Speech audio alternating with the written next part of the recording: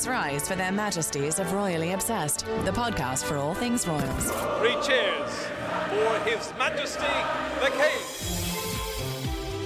King. Welcome back to Royally Obsessed. I'm Roberta. And I'm Rachel. Still a little nasally, but I'm Rachel. You sound great, and you're looking lovely in your festive red sweater. Oh, thank you. I always dress up for you. You know that.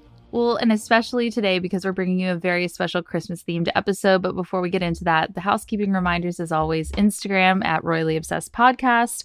Also email us, info@gallerypodcast.com. There's still a little bit of time to get your favorite royal moment of the year in.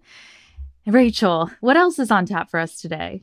So much. As you said, a very special pre-Christmas episode this week. We're chatting with Tracy Borman. She is Joint Chief Curator for Historic Royal Palaces.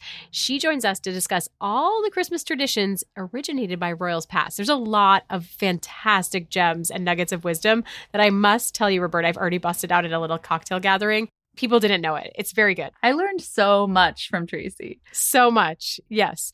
There's a lot more. We have a fun flashback to the Queen's Christmas speech during her Annus Horribilis, aka 1992. Meghan's latest collab with Clever Brands, Kate's upcoming education decision for George, a legal win for Harry, and some new podcast competition for us in 2024. Very exciting. Lots to tease and lots to get into in this episode. And now it's time for the weekly royal cocktail. But before we dive into that, what are we sipping? I am bringing the cocktail this week, which is inspired by a date night that I had on Friday with Matt at the Commerce Inn in the West Village. Cute. And I went in totally set on ordering red wine, right? But they had this amazing apple cider cocktail. I could not replicate theirs, but I made my own. It's apple cider with vodka, but you add in you boil it on the stove and you mix in a pinch of different spices. So you got brown sugar, a cinnamon stick, allspice. You could throw in some cloves, let it boil, and then simmer for 10 minutes. Then add the vodka once it's cooled a little bit, and it is delicious. I mixed it up. It's not as pretty because the spices have been removed, and my cinnamon stick is a little bit short, but it's delicious. Oh my gosh, and you have the perfect glass mug for it as well. Oh, we've got a lot of those. Matt's so into cocktails. But I will say it also feels like a great way to kick a cold. It's dual purpose. It's cozy and warm, but it kicks a cold. It's like apple cider mulled wine. I love that. Mm-hmm. And what is Commerce Inn? What was your date night reason? Was it just for the holidays? It was just for the holidays. I will say, way back when I first moved to New York in 2008, Commerce was the name of the place in this space. It's on Commerce Street, the tiniest street in the West Village. It's adorable. It's kind of like lantern lit. I love it. Out of a movie.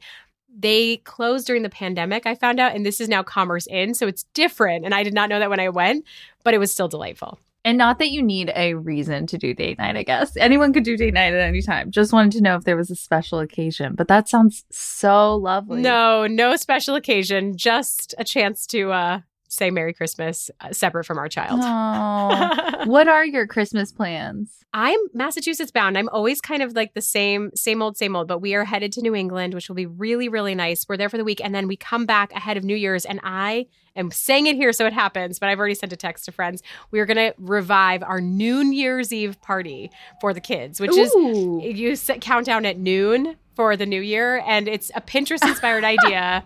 I did it every year since Finn was born, and then it ended after 2020, of course, for obvious reasons. And it's just, I'm not a Pinterest mom, but I do find it super fun because parents have a hard time booking a sitter on New Year's Eve. It's not a great night to go out for anyone, really. So this is my workaround. And a lot of people are in town with no plans. That's so smart. Yeah. That's so smart for the kids, too, to be able to count down and not have, I try to dress so up. late. Like Finn gets dressed up. It's kind of silly. It's chaos, but it's something to do. What about you? What are you doing for the holidays? For New Year's Eve, we are reviving this kind of tradition that we started a few years ago, which is that we do predictions for the next year. But some are serious, but some are so silly. It's like, what will be the vegetable of the year? Fennel. Like, it's just so. It's Wait, do you do this with we your have a lot of family? fun doing it.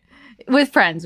So Dave and I go out to dinner. We've gone out to dinner for the past couple years with a group of like 6 to 8 friends. And so I booked us at a new place in Philly that I'm really excited to try. It's like vegetable forward. I love vegetable forward. That's my theme for 2024. Ooh, yeah, I love that.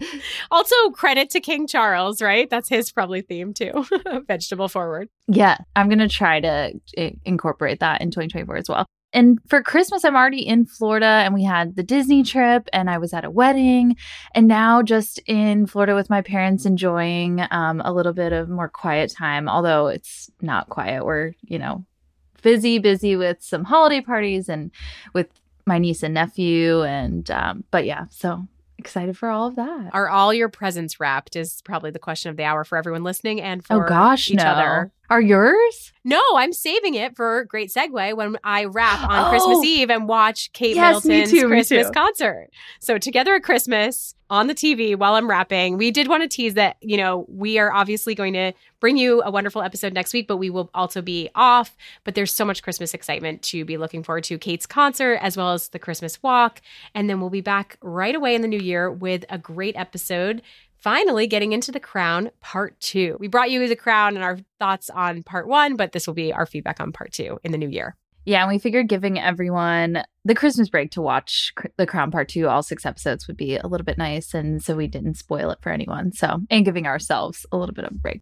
All right. Well, we have this delightful note. We've been getting so many wonderful listener emails. So thank you, everyone, for writing in. And we will get to all of them. We're parsing through them all. We got this note from Savannah. She writes that she is a longtime listener of the podcast. And I love this. It's a must listen every week for me. And I respectfully force it upon friends and family when there are particularly juicy topics y'all are discussing. It made me laugh.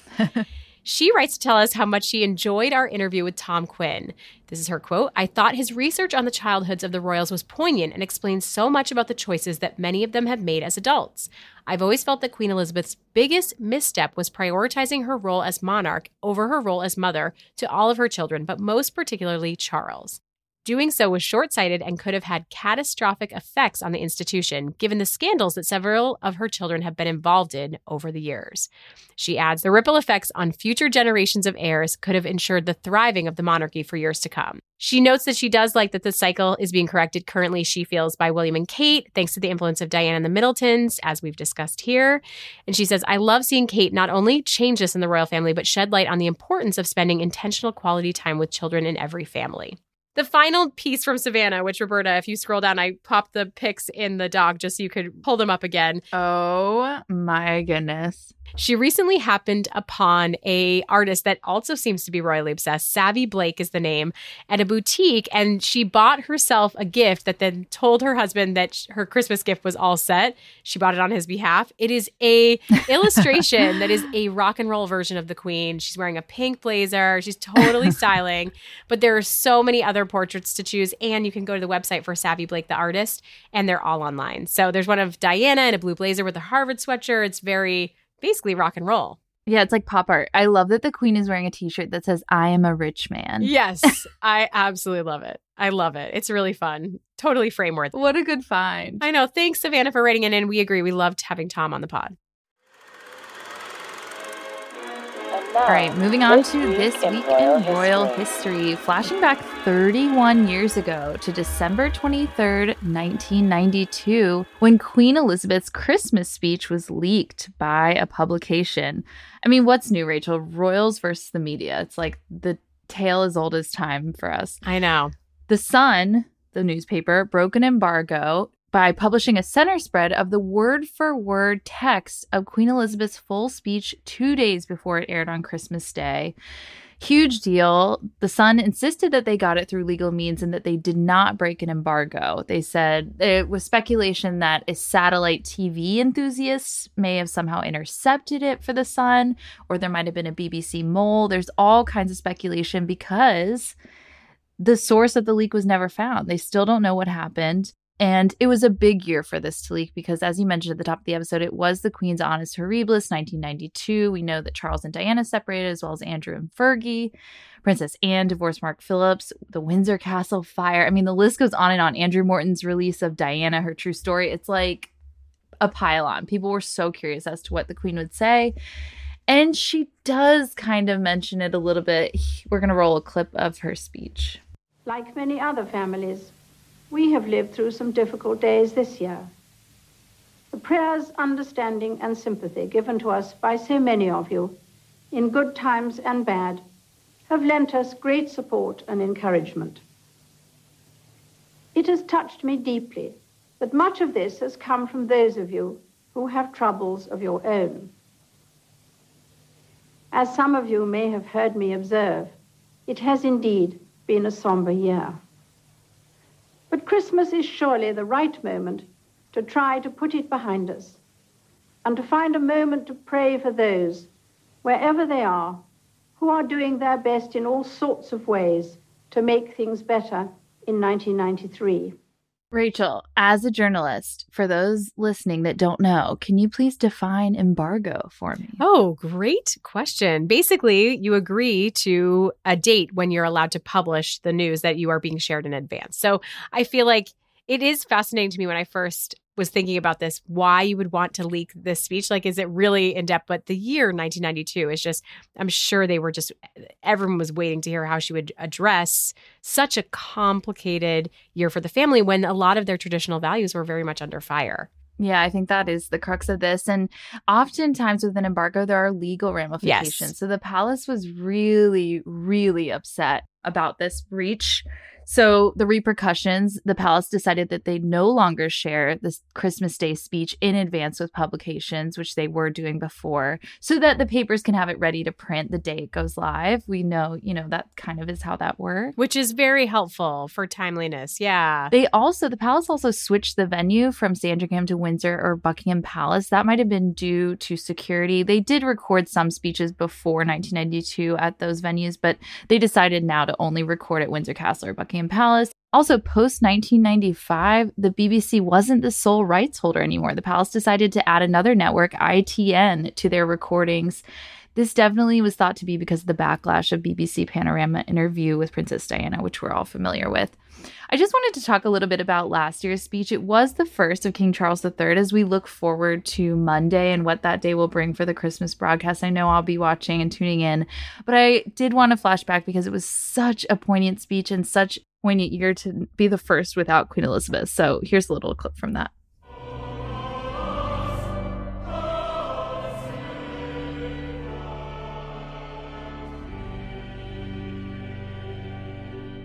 I'm standing here in this exquisite chapel of St. George at Windsor Castle, so close to where my beloved mother, the late Queen, is laid to rest with my dear father.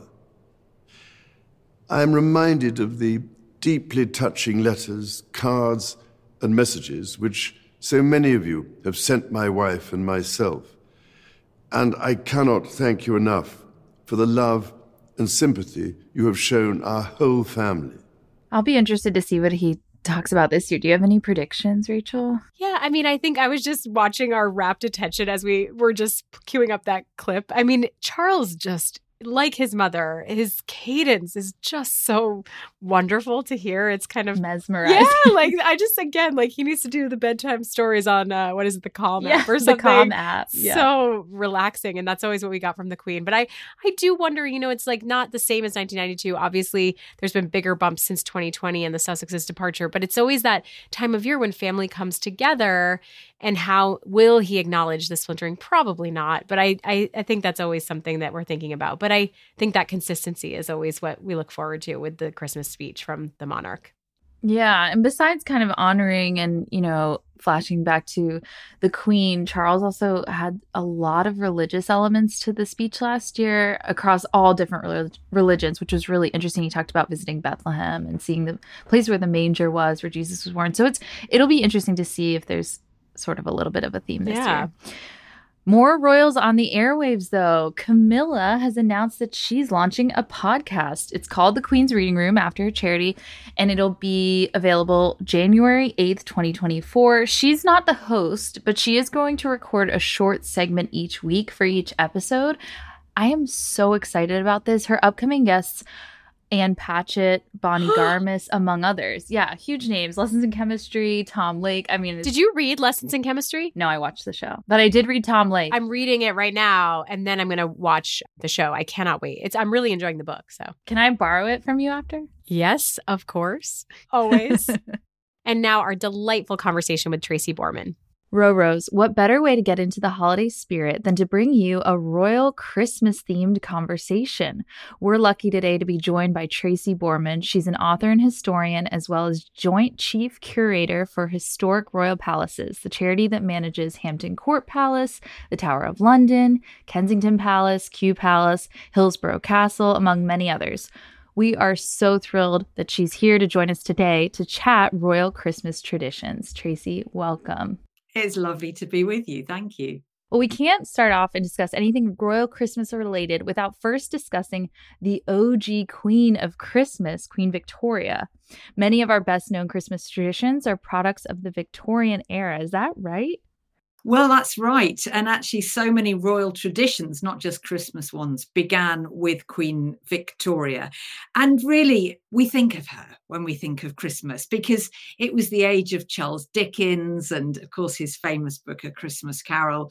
And Victoria and her husband, Albert, clearly loved Christmas. Now, they are given credit for some traditions that actually started a bit before them, such as the Christmas tree. That was actually Queen Charlotte, the consort of George III, who really started introducing that custom of bringing a tree into your home and decorating it. But Victoria and Albert used pine trees and really did it in style. So they made it very popular. And they also popularized the sending of Christmas cards as well. Of course, that's still a mass industry today. Mm-hmm. And I think it was Prince Albert who sent the first official Christmas card. And obviously that's a tradition that still endures. So yes, good old Queen Victoria. We've got a lot to thank her for when it comes to Christmas. Oh, wow. I didn't know about the Christmas cards. That's so fascinating.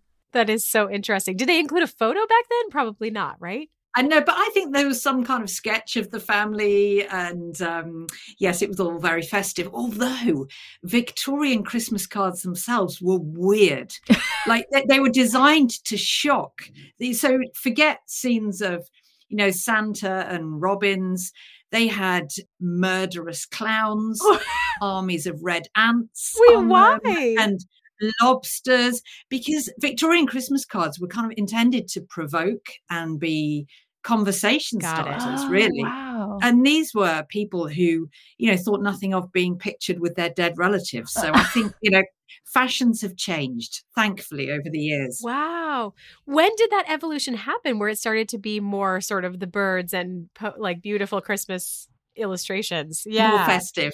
That was really during the World Wars because Christmas cards then became much more about nostalgia and kind of boosting morale. And arguably pictures of dead robins that the Victorians liked didn't really boost morale that much. Wow. So they were much more sort of pretty snow scenes and things like that. And that's how they've continued to this day. Oh my goodness. That is incredible. What an evolution, as you said. Yes.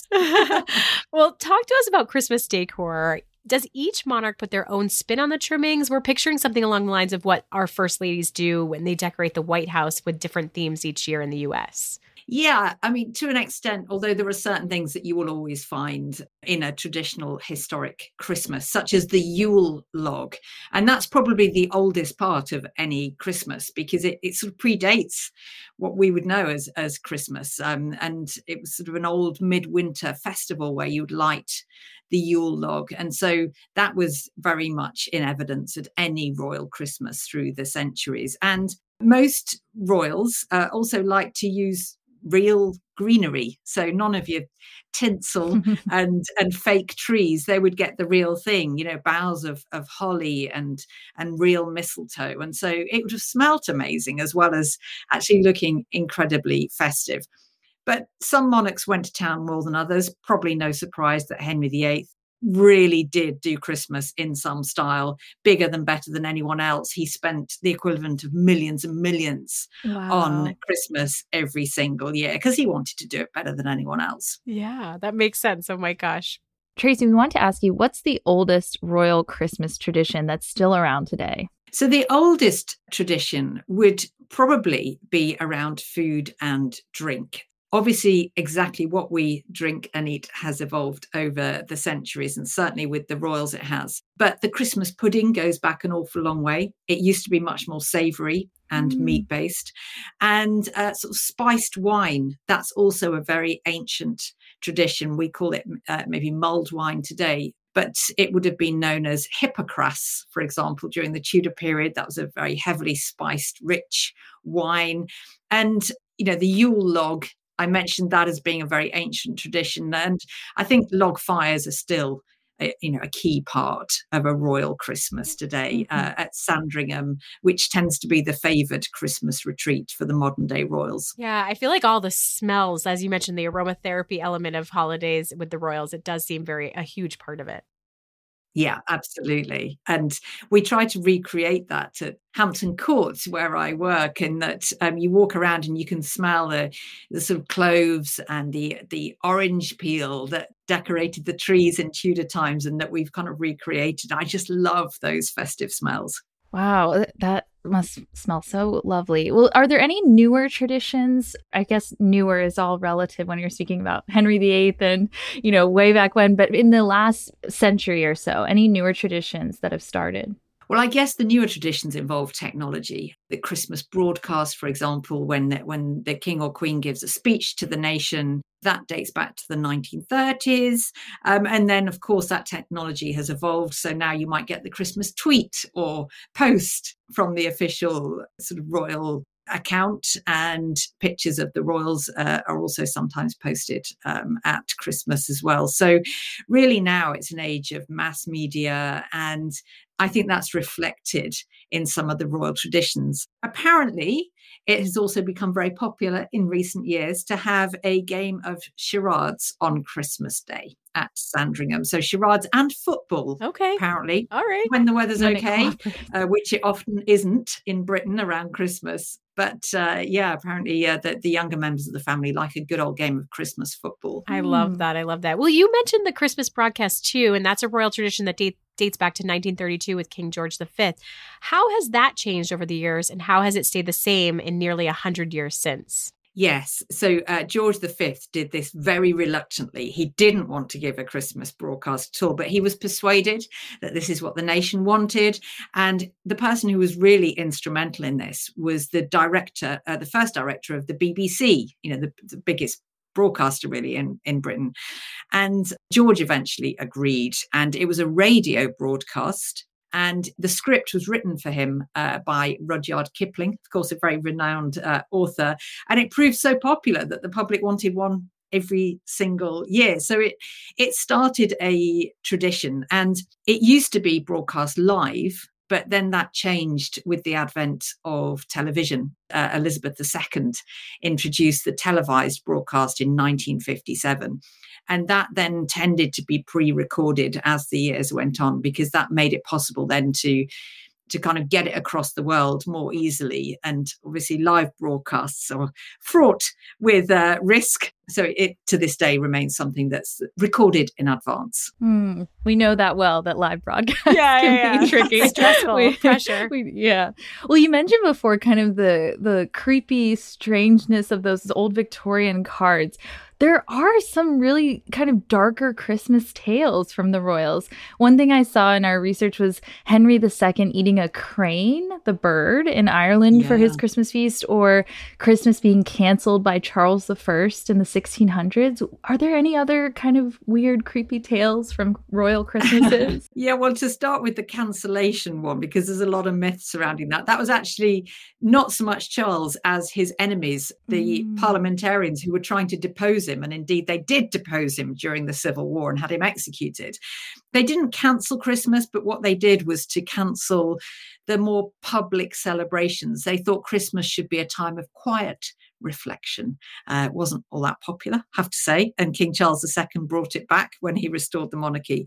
But other sort of not quite so festive tales, I think probably my favourite is one of our first ever kings, William the Conqueror, back in 1066. He actually chose Christmas Day for his coronation at Westminster Abbey, but it all went horribly wrong because nobody wanted this man to be king. He was Duke of Normandy, and he had nothing to do with the throne of England. So the people of England thought during the ceremony There were shouts outside the Abbey, and William's guards were so on edge that he was going to be assassinated that they went around London kind of torching houses and setting light to everything to try and bring this riot under control. But in fact, people were just kind of cheering for the new king.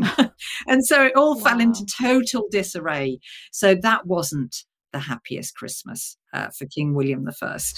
Noted. Christmas coronations should be avoided, I guess, Yes. is the lesson. Yes, absolutely. Tracy, we want to ask, do you have a favorite decorated palace? Oh, that's such a great question because I'm spoilt. Okay, so I get to visit quite a few of them, working for historic royal palaces. And I have to say, I have a soft spot for the Tower of London because there's a crown jewels and coronation themed Christmas display this year. It's been a very historic royal year, of course. And Hillsborough Castle over in Northern Ireland as well, where there's a walking with the snowman trail, which is just beautiful.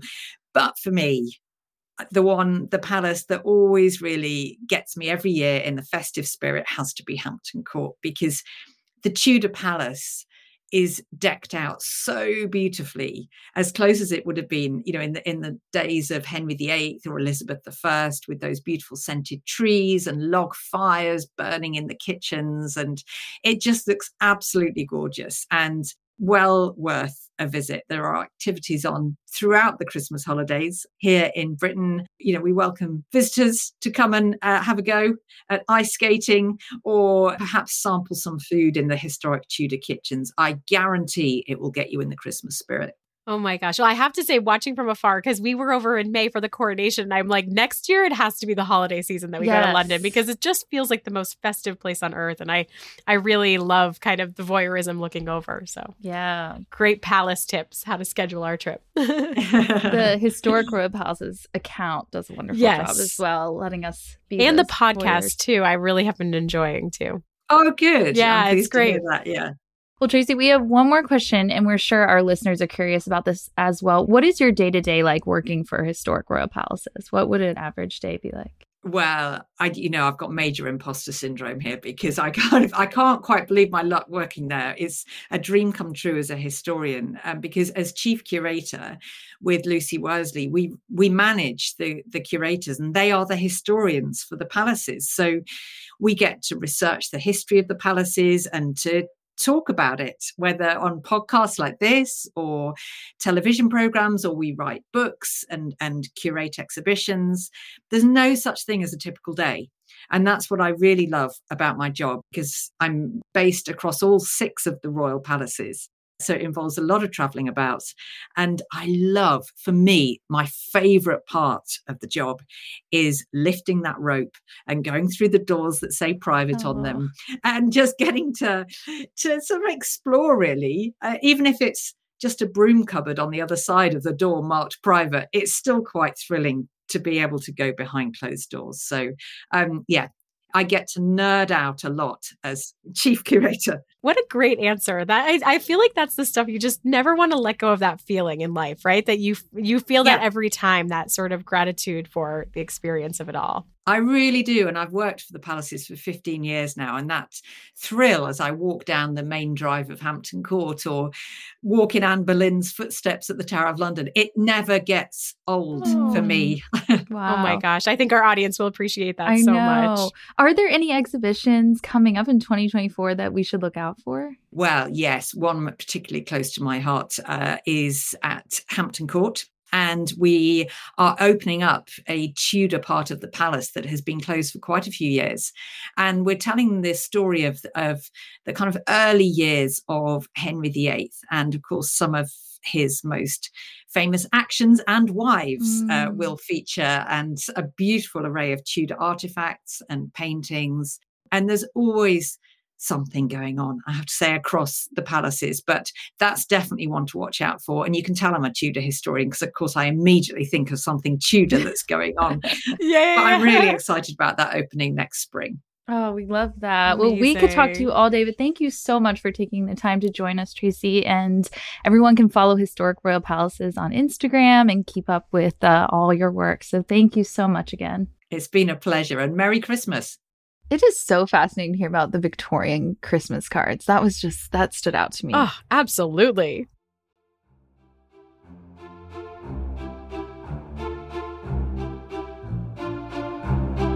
It's time for the Royal Highs and Lows. All right, before we adjourn the Royal Pod, our highs and lows of the week. My low is the nickname that Mike Tyndall has given Prince William.